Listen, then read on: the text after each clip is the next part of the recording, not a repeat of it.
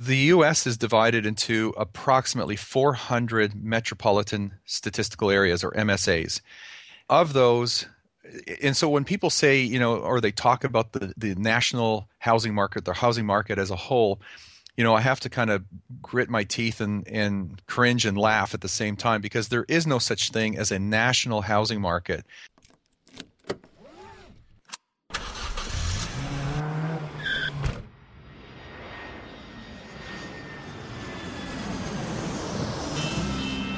Welcome to Investing in the US, an Aussie's Guide to US Real Estate, a podcast for international investors and real estate entrepreneurs looking to break into the US market.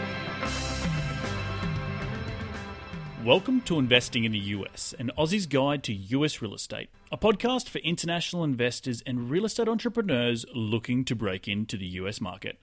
G'day guys, and welcome to another cracking edition of Investing in the US, an Aussie's Guide to US Real Estate. In Los Angeles, I'm Reed Goosens. Good as always to have you with us on the show. As you all know, this show is for all international investors who want to invest here in the United States. Whether you're from Australia, England, Europe, Asia, or Africa, wherever you're from, this show provides a platform for everyone to learn from our inspirational guests and get quality, straightforward information to help you start successfully investing in the US. I want to thank all the loyal listeners out there who tune in every week. You are actively taking action towards building long-term wealth. Just listening to this show will help you grow as an investor here in the US. And if you're new to the show, then thank you for dropping by. I know you'll get a lot of cracking information out of today's show. If you're listening to this show and thinking, I really wish Reed would cover a certain topic, then shoot me an email with any of your suggestions at reed@rsmpropertygroup.com and let me know what topics you'd like me to cover. Enough of me going on, let's get cracking and into today's show.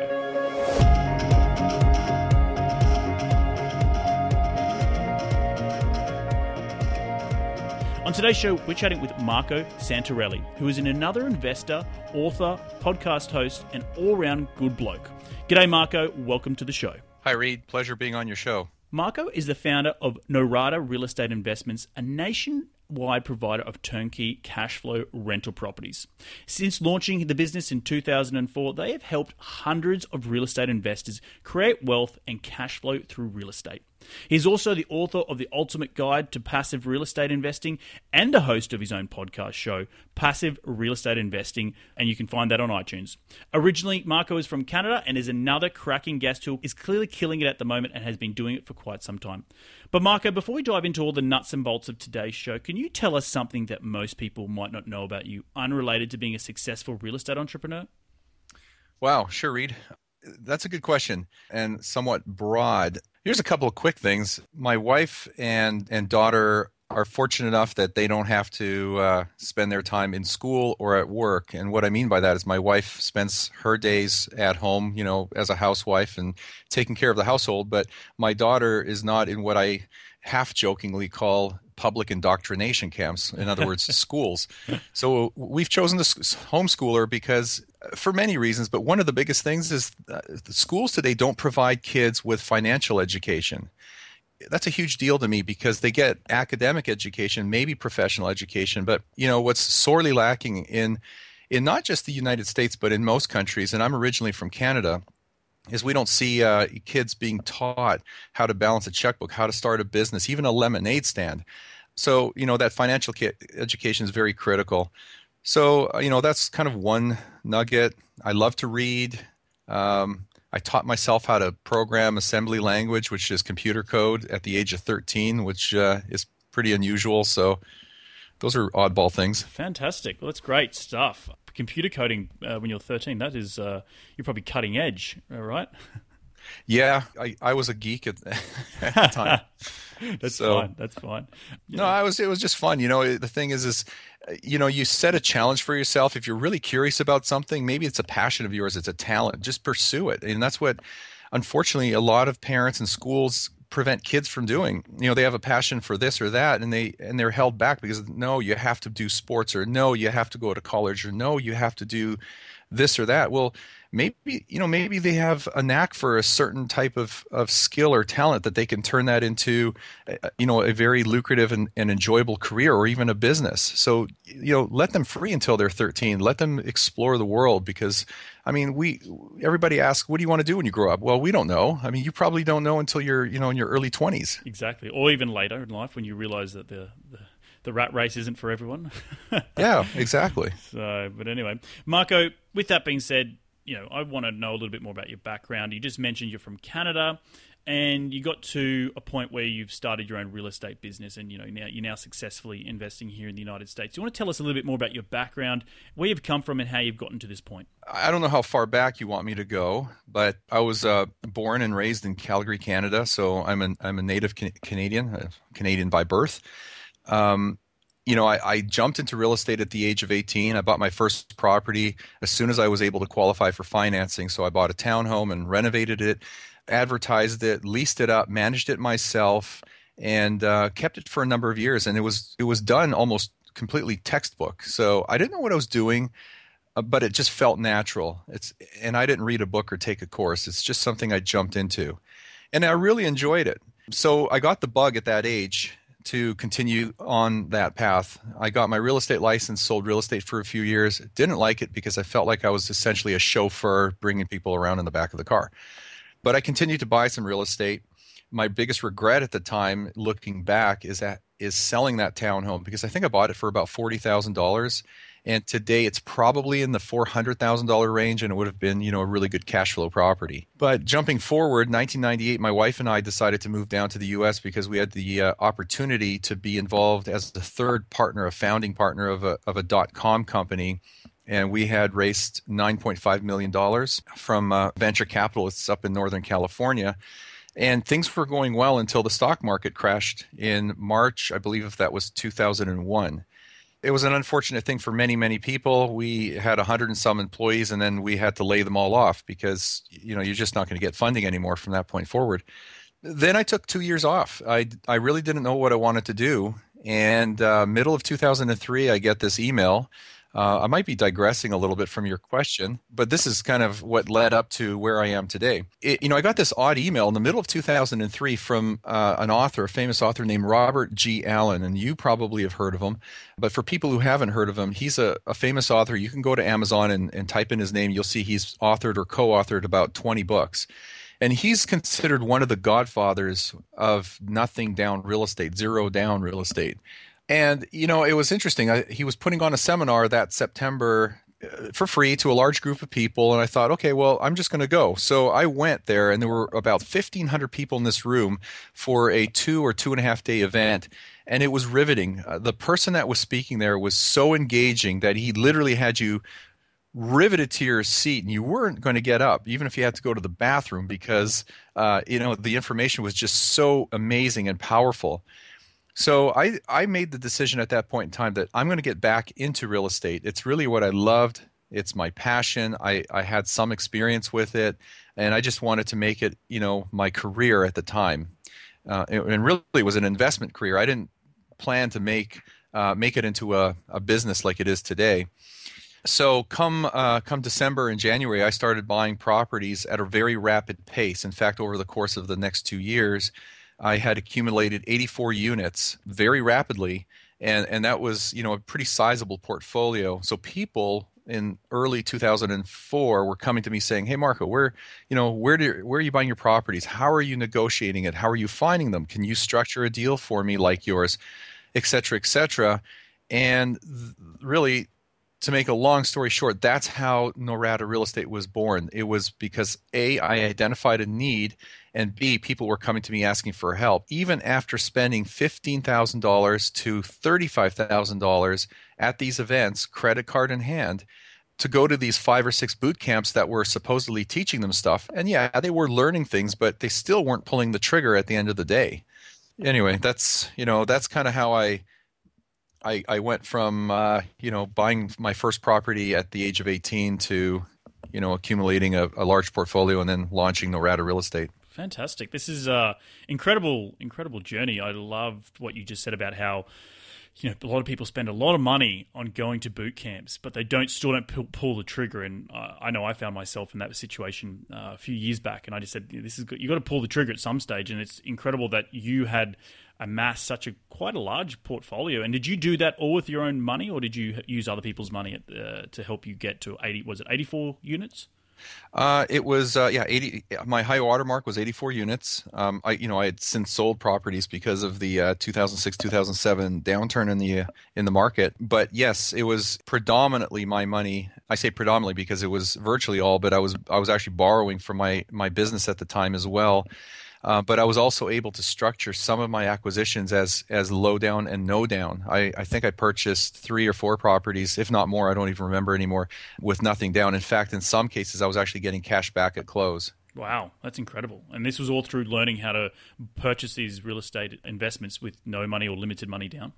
Yeah, exactly. And it was a little easier to do back then because credit was not quite as easy to get as today. We had those Nina loans, no income, no asset, and then eventually Ninja loans, no income, no asset, no job. Yep, that's what caused the 2008 crash, because no one had any skin in the game and they could just walk away from the property if it went south. Yeah, very interesting stuff. But I would like to get into today's topic, which is all about how to choose the right market when investing in the US. And I know, Marco, your business is providing turnkey properties to investors. So do you want to walk us through just some of the markets you're involved in right now here in the United States and sort of why you choose to invest in those markets? Yeah, sure, Reed. Now, do you mean me personally or as a whole, as a business? As a business, you've cut your teeth on, and you can go from where you started your portfolio out and where you'd chosen back at the time, but more on what Norada Real Estate is involved in right now, where you're buying, why you're buying there, and just sort of an overall picture of how the process works when choosing a market. Sure. Okay, so that's a very good question because I could actually answer it 3 different ways. So I'll give you kind of a really good highlight and just cover all the camps. We're currently in about 10 markets. And the United States, I would assume most of your listeners are probably listening from abroad. We do get a number of calls from Australians and Canadians, interestingly enough. The U.S. is divided into approximately 400 metropolitan statistical areas, or MSAs. Of those, and so when people say, or they talk about the national housing market, the housing market as a whole, I have to kind of grit my teeth and cringe and laugh at the same time because there is no such thing as a national housing market. Every real estate is local. In fact, every real estate market is hyper-local, and you can actually measure changes in a market down to the neighborhood level. So we've picked about 10 metropolitan areas that we really like because they make sense for investors, economically, fundamentally, and from a cash flow perspective. I break those markets up into 2 general categories. We have linear markets and we have cyclical markets. And I'm not sure if you're familiar with the term or the concept, but for your listeners, a cyclical market is what you'll typically find in coastal United States. There are markets that go up and down more like a roller coaster. They're more prone to fast price appreciation and depreciation. They're for some people, it causes them to pull their hair out of their head, but it's created a lot of accidental millionaires, people who have quote unquote invested, bought property speculatively, and seen just rapid appreciation. Then you have markets within the continent, like within the country, predominantly in the Midwest, down through towards Texas and then over to the East Coast, which are what we generally refer to as linear markets. And these are markets that over time, they appreciate, somewhere between 4 and 7% per year. They pretty much average out to be similar to headline inflation. And they're more boring markets than anything else. But you don't buy there because of the appreciation. You buy there because the numbers make sense and the cash flow makes sense, and you can sleep well at night knowing that that market is not going to crash on you. And when people say crash, it's really a deflating bubble. It's a deflationary environment that unfolds over 3, 6, 12-month period initially, and then goes on for a number of years. You don't see that often with the Midwest and the southern states. So we've picked our markets to be predominantly linear markets. We try and stay away from the cyclical markets. In the past, we've been in places like Las Vegas and Phoenix, which are more cyclical than anything, but they really are hybrid markets. Dallas, Houston, and San Antonio are three of the markets we're in right now. They are, or at least I should say, historically have been linear markets, but they have seen some pretty good price appreciation over the last 2-3 years. Aside from those three markets, the other markets that we've chosen to be in because of many factors are Kansas City and Indianapolis in the Midwest, Birmingham, Alabama, towards the south near the state of Texas. Memphis, Tennessee seems to be a perennial market because it just seems like everybody there is a tenant. So, Memphis is just a perennial market. Right. Jacksonville, Florida is more of a hybrid market. You can get some really good cash flow and rates of return, but it's also a market that's poised for some good appreciation for the next 2 or 3 years. And I'm sure I've missed 1 or 2 markets in that mix. Anyway, that's a pretty good cross-section and an explanation as to why I picked those markets. Right. And I think that you broke it down very well for all those listeners out there, cyclical and linear markets. It's interesting. I wanted to dive a little bit more into the transition because, as you're saying, some markets in Texas, like Dallas and San Antonio, have gone from a traditionally linear market to maybe more cyclical as things change. Now, what do you look for in any of those markets in terms of employment opportunities, in terms of cap rates, in terms of vacancy rates? Are you identifying, is that why you're identifying those markets, or is it a result that that's why those markets are linear, not necessarily cyclical, if that makes sense? Yes, it does make sense. There's, I think you have 2 questions in there, so I'll break it down. If people don't have income, they can't pay their rent. That's the bottom line. So when you look at a market, the first thing that I like to look for is a market that has jobs, job growth, and the probability of increased job growth. So when you see industries growing in a particular market, like healthcare is a big one right now in the United States. It's a massive employer. There's a lot of activity. There's government subsidies. There's just a lot of activity, especially as of late with Obamacare. The Affordable Care Act, which is nothing to do with affordable. But I look for jobs and job growth. That's a key thing. So when you've identified that in a market, the next thing I like to look for are migration trends. You can't always get that information for every market, but it's good to know that people are moving into a particular market as opposed to moving out. So if you have a positive net migration, that's a big factor. And the reason for that is because people need a place to live. They need a roof over their head. So that means it's going to drive up the demand for housing and drive up the demand for rentals. It's going to drive up the demand for any kind of product within the real estate space. So job growth is number one. That's huge. In fact, that's at the core of it all. Positive migration is a bonus. An affordable market is important too. If you look at coastal markets, particularly within California, which you're familiar with, it's to get into a single-family detached home, a 3 or 4 bedroom home, you're lucky if you can find something for $300,000 or $400,000, but often you're looking at $600,000 to maybe $1 million.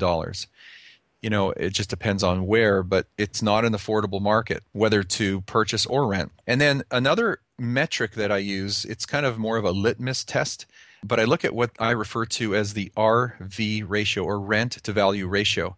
And what that simply is if you take a property's monthly rent and divide it into the purchase price or the acquisition price, that is your RV ratio. So a simple example would be a $100,000 property that rents for $1,000 a month. That's a 1% RV ratio. That is what I refer to, loosely speaking, as a balanced market. I look for those 1% RV ratios. You can find them in many parts of the U.S., but not in every part of the U.S. If that number is lower than 0.8, that market's too expensive. The numbers are not going to make enough sense for you to get the best bang for your buck and have the highest cash-on-cash return. You're better off looking in other markets. The higher that number, the better. But you got to start scratching your head if that number gets over 1.5%, because you might actually be in either a depressed market, like a market in the northeast of the U.S., what we call the Rust Belt. That area is has been hit pretty hard in the last decade in terms of jobs and job loss, so property values have come down dramatically. The other reason you'll see a very high RV ratio is if you're in a bad neighborhood. And when I say a bad neighborhood, I'm talking like a D type neighborhood or a C minus, where you're just dealing with $40,000-$50,000 properties. Of course, you're going to have a very high RV ratio. But if I can just kind of take your question like one step further, I will say this: I don't look for markets that are what I'll refer to as one-trick ponies, meaning that they're heavily oil-based or heavily based on one particular industry. Because we're seeing in Calgary, Canada, for example, and Houston, Texas, not so much in Houston, but in North Carolina, where there was an oil boom for a number of years, and now that the price of oil is down to $30-$35, you're seeing issues with employment. There's a lot of layoffs, a lot of pink slips going out, and that's affecting the real estate market. So. Yeah, you just covered some great information there. You actually answered a lot of my questions, but I wanted to hit on a few of them. What I loved, what you said, was the RV, the rent to value ratio, but also the employment sectors. You briefly mentioned the oil sector. How many major employers do you like to look for in a market? Obviously, as you said, if it's just a one-trick pony, then you're putting yourself at a higher risk if that particular industry goes bust. And I'm going to ask you a double-pronged question here, because you talked also about growth in terms of population. So what is the minimum growth that you like to see, or population in an area, that before you invest? And the second question is, how many employers do you like to see, or employment sectors do you like to see in a market? Okay, so both good questions. When it comes to industry, what you're typically going to find in a lot of markets is that manufacturing and healthcare often make up the two biggest industries or sectors within a particular market. But you will find that construction is usually up there in the top 5. Retail, if there's a lot of tourism, you'll find accommodations. Then public service, public sector will be a good part of that. Fortunately, in the markets that we're in, what you referred to before we got on this call as a tier 2 market, which means it's not a major market like New York or LA, you're going to find a pretty good mix, a good diversification. If you go into Willington, I think that's how you pronounce it, Willington, North Dakota. It's not a market that I'm active in, so I just know it from following the news. But that market is going to be very, very heavy on, let's just call it mining, because it's effectively oil and gas. I avoid markets that have too much of one thing, but if it's got a good mix of manufacturing and healthcare, construction, retail, transportation, public service, that's a good thing. I like to see that.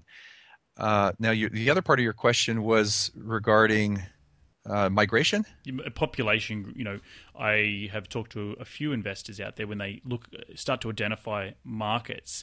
One of the biggest hurdles is understanding the population. And I know a few investors cap it at a certain rate. Like, I will not invest in a market if it's less than X population or Y population. So what do you like to see as a population in a particular market? Good question. So the metro area as a whole, often you're going to find is going to be over 1 million people, because when you look at a metropolitan statistical area, or just simply an MSA, that broad area is often going to be 1 to 7 million people. An area like Kansas City, Missouri, when you look at Kansas City and then the surrounding areas like Independence, Grandview, Oak Grove, and Lee Summit, you're well over 1 million people. It's probably closer to 2 million people. Atlanta, people refer to Atlanta. I don't think I would purchase anything necessarily within the city of Atlanta, but Atlanta is a massive metropolitan area made up of 100 plus sub-markets, and these are just little towns and cities that are all peppered one next to each other. And you're looking at about 7 to 8 million people within that metropolitan area. So you really have to you really have to start asking yourself the question, where exactly do I want to invest? You have to start picking specific locations and specific markets, and then sub-markets, and then neighborhoods. We refer to it as the top-down approach. It's actually one of my 10 rules for successful real estate investing. And what I mean by taking a top-down approach, if you can imagine a funnel, you start at the top, you decide on a metropolitan area that has the conditions we were talking about before. And then once you've decided on that, now you need to start looking under the hood and determining within that market where does it make the most sense? Where's their growth? Where are their new amenities? Where's there possibly new construction? Where are the jobs? Is there a downtown core, or is it spread out into different pockets? Do I want to be in an A type neighborhood or a B type neighborhood, or maybe even a C type neighborhood, which we don't typically deal with? And then you can start looking at specific property and neighborhood combinations from that point. I think investors, and I hate to say this, but a lot of foreign national investors that we talk to do this. They make this mistake. They see an ad, or they Google, whatever they're looking for, and they go to a website like Zillow or maybe, some other provider websites, and they see a property and it looks good. It's got nice curb appeal. They look at the numbers, and the numbers seem attractive on paper. They start to fall in love with this investment opportunity, but then they realize, or maybe they don't realize, that it's in a bad neighborhood or in a war zone. And I've seen people, and unfortunately a lot of foreign national investors are sucked into markets like Detroit. And I'm not beating up on Detroit here because I have personal experience with Detroit. But it's really not the best choice. Fundamentally, economically, it's still a struggling city. It filed bankruptcy. There's a high percentage of unemployment. There's problems with the public system where, if there's a fire or you have an issue that you need to call the police, in some areas of the city, they may take 30 minutes or more to arrive, if they arrive at all. So you really, really, really need to consider not just the property, but the neighborhood around it, followed by maybe the region of the city or the metro you're in, and then the greater market, like the Detroit market or the Kansas City market or whatever. You can't overlook that. That's incredible. Yeah, that's great. I love everything that you said there, because that funnel down approach is really, really important. And I think listeners need to take that away as a takeaway, some advice to identify from a large macro point of view, the different areas that you'd like to invest in based on GDP growth, based on population, based on employment, and then you can start narrowing it down into your certain neighborhoods depending on your criteria. Now, Marco, when a lot of international investors come to me and say, Reid, how do I go about analyzing a market when I can't get to be boots on the ground? And so I know from personal experience that I like to analyze, if I've never been to a market and I've never been to boots on the ground, and someone says, you should check out X. For example, Kansas City is a prime market that I've never personally been to, but I've analyzed that market quite intensively. And what I did was I went out and I said, okay, I'm going to analyze 50 deals in that market or in the sub-market of Independence. And that was able to give me a better idea. I've never been to Independence, but I could understand from a metrics point of view that if an investment opportunity came across my desk, I can be like, oh, well, I can instantly know, well, that's too expensive, or the price per square foot is too much. So do you give any advice out like that in terms of how to then, you picked your market, you picked your sub-market, then you want to go and get into the weeds a little bit of analyzing deals. So how many deals, or is there any advice you can give to someone out there who's looking at a market who can't get there and be boots on the ground to understand the market better from street to street? Yeah, I can give some tips on that. First of all, the internet is a powerful tool, and there is just so much information and unfortunately misinformation out there when it comes to, information on particular markets, that you have to be careful but collect enough information where you can kind of cross-check and compare what you're getting from one source to another to see that it makes sense. There are some real estate forums out there, and I'm not going to mention any names, but one in particular that I'm thinking of is just chock full of opinions for and against anything you could possibly think of. So, there are people who are going to talk good about a particular, company, person, market, etc., and then you'll have another 100 people behind them that'll have nothing but, opinions or negative things to say.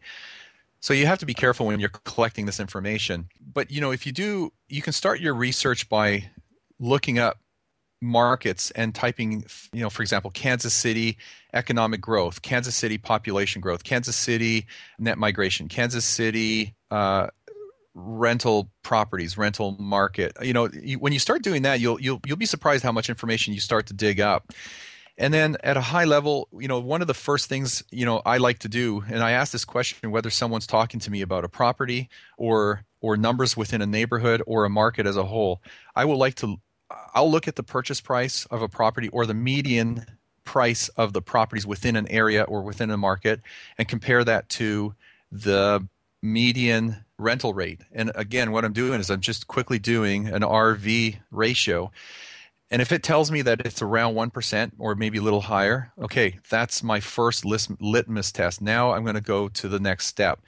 Because if that number is out of whack, like if I was to do that for any of the coastal cities along the state of California, I would probably find an RV ratio of 0.3, 0.4, maybe 0.5. And right away I know that the numbers are not going to make sense for me. The returns are not there. And besides, when you start telling me that homes are $300,000, $400,000, $500,000 or more, I already know it's too expensive. Another thing is I like to look for markets where properties are between $50,000 to $150,000. And for your Australian listeners listening to this, thinking, "Oh, geez, $50,000 US, that's like a credit card purchase." Yeah. I know it sounds crazy, and I'm not necessarily recommending a $50,000 property for the majority of people. We do have a lot of clients that want that product type, a $50,000, $60,000 property. And it works well for them. But that's the range. I know that if the property is in that range of $50,000 to $150,000 and it rents for 1%, that also tells me that area or that market is going to make sense. I don't look at cap rates all that heavily. Generally speaking, if I'm looking at cap rates, I'm often going to find that they're going to be around 8% or more. Sometimes maybe 7%. But if the RV ratios are in line, you're going to find that your cap rates are going to be 8% or more. That's great advice for anyone out there listening, because I think that you're correct in saying that there's a lot of information out there on the internet, and understanding what you need to be taking out certain parts of population growth, of employment growth of a different market is very key to then helping you go back to what you're talking about the funneling and then going into your RV ratio. That's it's very, very interesting. Do you look at any of like the path of progress, so to speak, of, I know Kansas City, for example, is having a path of progress in towards independence from I know downtown Kansas City has been going booming right now, but do you look at that sort of stuff at all, and does that affect your decision when you're choosing a market?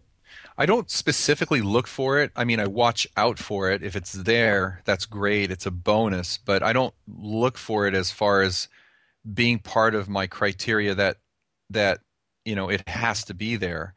Often what you're going to find is if you're investing in an area that is in the path of progress, whether you're in the middle of it or on the leading edge of it, more often than not, you'll probably find that you're going to have a better bump in appreciation over the next 1 to 3 to 5 years as that that neighborhood or that area is built out.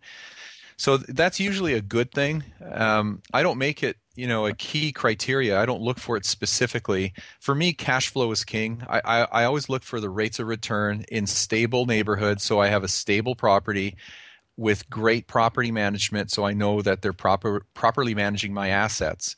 And if I have, that's the magic formula. If you want a good investment, just make sure you have a good property with good cash flow in a good neighborhood, in a good market with excellent property management, because then you're going to have a well-qualified and screened tenant and have a stable investment.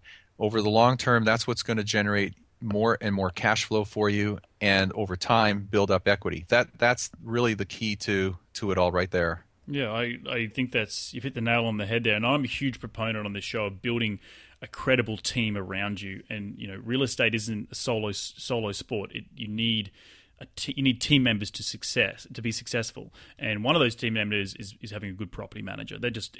Regardless if you're investing in a different suburb in the same city or you're investing halfway across the world, having a good team around you is vital, and having a good property manager is really, really key. I think you've covered some incredible points on the show today, Marco. Your wealth of knowledge. I wanted to talk a little bit more about just your ebook that you have online, The Ultimate Guide to Passive Real Estate, how that came about, and really what's your message in that book to try and get across to the people who read it? Sure. Well, that at the moment is an ebook. It's, I believe, 40 pages plus or minus. But what I tried to do is create a concise brain dump. I wanted to put a lot of important key factors and criteria and numbers and suggestions and recommendations into a concise document. And that's essentially what it is. So people who are interested in investing in real estate more passively than actively, This is an ideal ebook. It's a free download. It's been downloaded thousands of times, but it's also the footprint to become, a full-scale book, 150, 200 page book. So this is kind of the foundation, if you will, for a larger book. But yeah, I just wanted to provide a document that addresses some of the frequently asked questions that we get asked. And also, even if someone doesn't work with our company and we never hear from them, but they read this ebook, they'll have a really good idea of what they should be doing and looking for and how to differentiate between a good and a bad investment. Right, and I think that's key. I think because you make money when you buy, not when you sell. So if you're not buying a good deal, and you can't identify a good deal, then you've lost the battle. So I think that's really important for all my listeners out there. Jump on Marco's website and check out that ebook. I know I'm going to download myself a copy of it, but just back to Marco's point, it's very, very important to identify a cracking deal. Sorry, you were about to say something, Marco. Well, I was thinking of something. You read my mind. I was going to comment on your comment. Some people, a lot of people, and a lot of gurus in this industry will say, you make your money on the buy, and that's true. That's true in more than one aspect or one way. And here's what I mean. Most people take that to mean that when you acquire a piece of real estate, that you should be buying it with equity in place, and that's how you quote unquote make money on the buy. That's great if you can do that, but that's not the only way to buy right, meaning make money on the way in. Unfortunately, today, most of the U.S. markets are in what we call a seller's market. So there's a lot of demand, there's a lot of activity, sales are somewhat brisk. Most sellers, if not all sellers that price their property well, will sell those properties. We have no problem moving property right now, and most, not all, but most of them are priced at fair market value. There's a number of them that are a little bit below. It could be, as much as 5% or more below fair market value. But, it's not just about the equity going in. What makes an investment a good investment on the buy is knowing what I just said, a couple minutes ago, having, a quality property with no deferred maintenance in a stable neighborhood, in a stable market with a good tenant and great property management.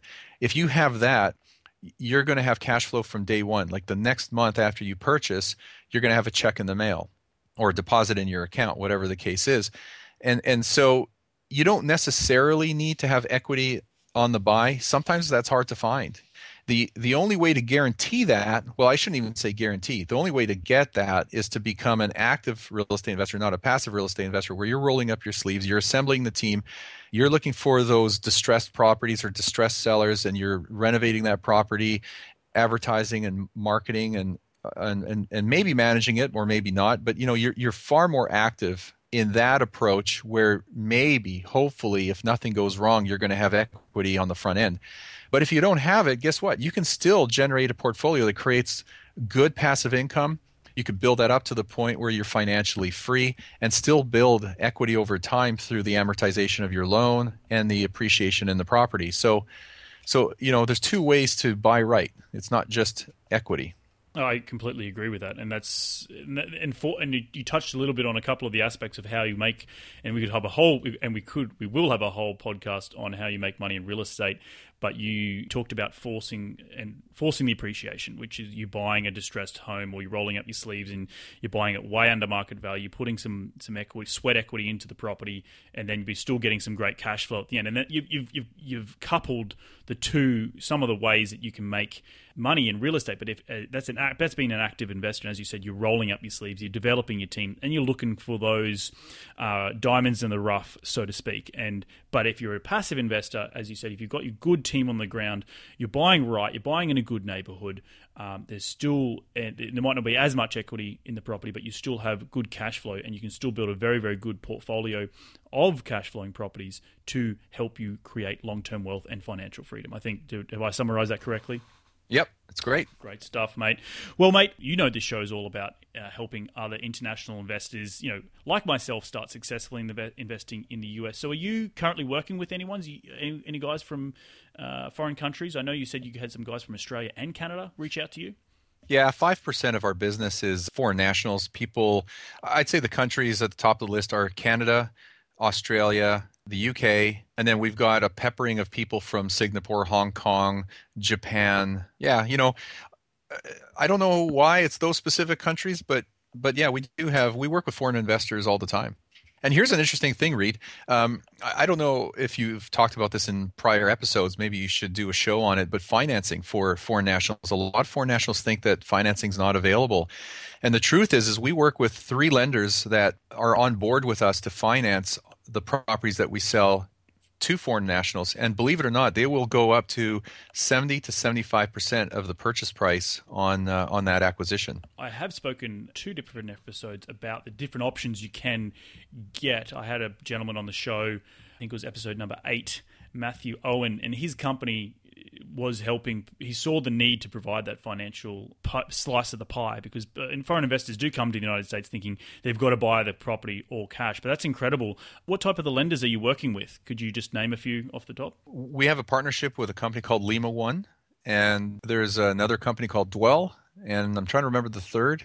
You can email me and I'll put it in the show notes below because I know a lot of people do ask me that particular question when they're buying single-family properties. So if anyone is out there thinking about buying something here in the United States and they want to learn a little bit more about the financing options, definitely hit up Marco at the end of the show to find out a little bit more. Great stuff.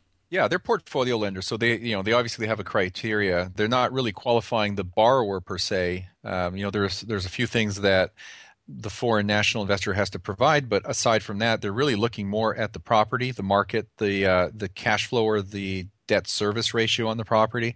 And then, of course, you'll order an appraisal. They'll go off of that.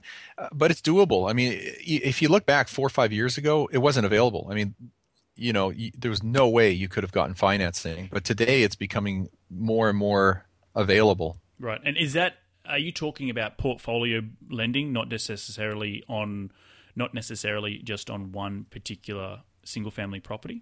These are portfolio lenders where they have their own pool of funds, so they're really deploying their own capital to finance a mortgage for you. It's not the big banks like Bank of America or Wells Fargo. They're specialized lenders that address a particular niche. Real estate investors, and sometimes even a further niche, they're real estate investors that are also foreign nationals. Right. And then do they want to lend on a portfolio if the foreign national is buying a portfolio, or will they lend on just a single-family property? Both. Great stuff. Well, I will get that information off you at the end of the show, and I'll put it in the show notes, and the listeners can go there and check it out and hopefully get some great financing for their properties here in the United States. Sure. So, Marco, with all your experience buying US real estate and identifying cracking markets across the US, I know you're primed to give me your top 5 investing tips. You ready to get into it? Sure.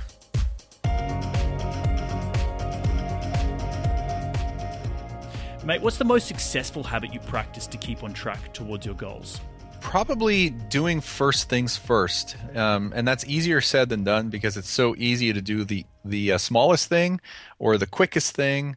But, just putting first things first. And there's actually a good book out there, which I'm sure many of your listeners have heard of, but it's called The One Thing. And it's written by actually one of the most successful real estate people in the U.S., Gary Keller, who started Keller Williams. But, it's a wonderful read. It's a short book. But doing the first thing first is really, the key to making it happen. I'll put that book in the show notes as well. I haven't read it, but I should read it. I'm definitely guilty of picking the lowest hanging fruit, if that makes sense. Thinking that I'm being productive, maybe not so much, but anyway. Marco, I know you used a lot of different tools in your business. What's the most influential tool in your real estate business and why? I don't know what you mean by influential, like influential for us internally or? Yeah, like it could be your computer, it could be your iPhone, it could be a CRM software that you're using. It could be a particular, like I've had people tell me Skype's a really influential tool because they can connect with the wide world. So that sort of tool that I mean. Well, there's many tools. The most influential is probably hard to nail down, but I would have to say Excel. An Excel spreadsheet is a wonderful tool. It's simple to use. It's I can't think of any real estate investor or anybody who's analytical not using a tool like Excel. You could track virtually everything in there. And if nothing else, it helps just keep things organized, if not in your head, at least on paper, because you could put all your properties and you could, create your columns for your income and expenses and just do it manage your properties, manage your thoughts, manage yourself, manage your whatever. Excel is a pretty powerful tool. Yeah, I think if you're any real estate investor out there, regardless of your passive or active, you need to know Excel. That's just a given. And I think in 2016, most people do know how to use Excel. Marco, what's the most exciting project you're working on right now? Well, the most exciting project, and I don't want this to come off as a sales pitch or anything, but it's something we just simply call our private lending program. And here's how it came to be. We had investors at times coming to us saying, "Hey, I'm not ready to buy real estate, but I've got 50,000, 100,000, or whatever the amount that was sitting, in a savings account or in a retirement account or whatever. Is there anything you could do to put it to work?" And really what they were asking us is, do you have notes? Are you selling notes, or do you have notes that we can invest in? So, after getting that question enough times, I created this program, and unfortunately, it's very generous. I say unfortunately for us because it's great for the investor, but we're at this time paying a 15% simple interest annualized, 15% interest on the funds used. And all we're doing is taking those funds, we're deploying them on our acquisitions and renovations. So we're effectively just using them as our lender to acquire, renovate, and sell these investment grade properties that we sell. And they're secured by a first lien position. So they have a deed of trust and a promissory note. So they're protected as the only lien holder on the property. And then they get paid 15% on the funds used, paid daily. Paid daily, great. That's incredible. Well, let me qualify. They don't get a check every day.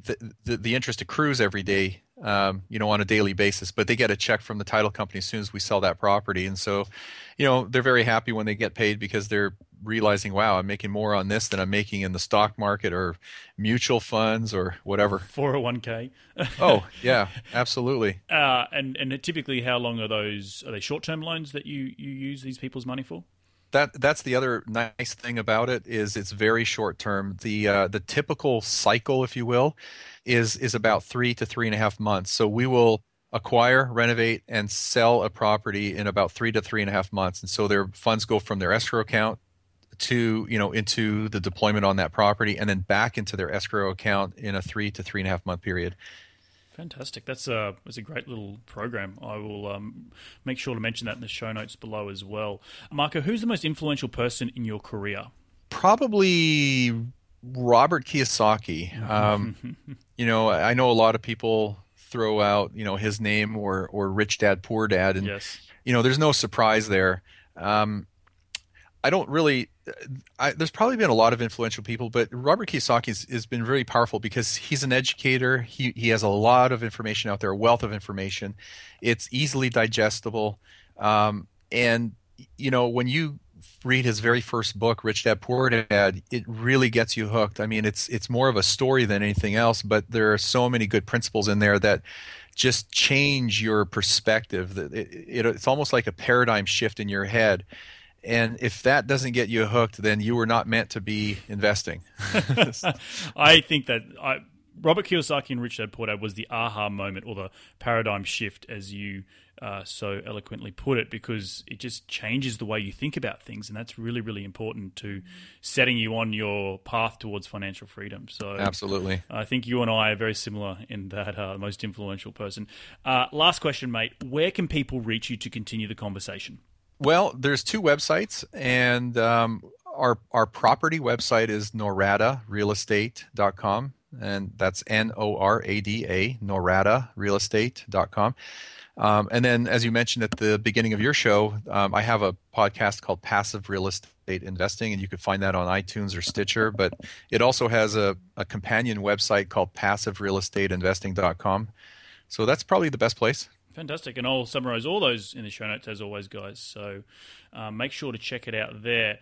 Well, Marco, you another cracking guest. You provided all the listeners with just, some absolutely cracking information about how to properly analyze a market here in the United States. We talked about your RV ratio, which I think is great. I think that's a great little tool and litmus test. We talked about the funnel process of analyzing the macros of a market, population, employment, population growth, and then we narrowed it down into understanding your different submarkets.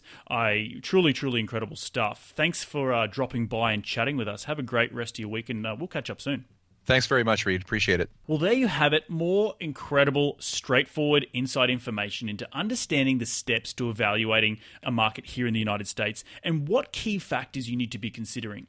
Now, guys, I know you probably have a ton of questions, so you need to jump on your email and shoot Marco an email asking him all those questions. He'll only be too willing to help you out in understanding how to identify a cracking market here in the United States. I also love what he talked about, the cyclical and linear markets. That's really, really important to understand when looking for good cash flow here in the United States.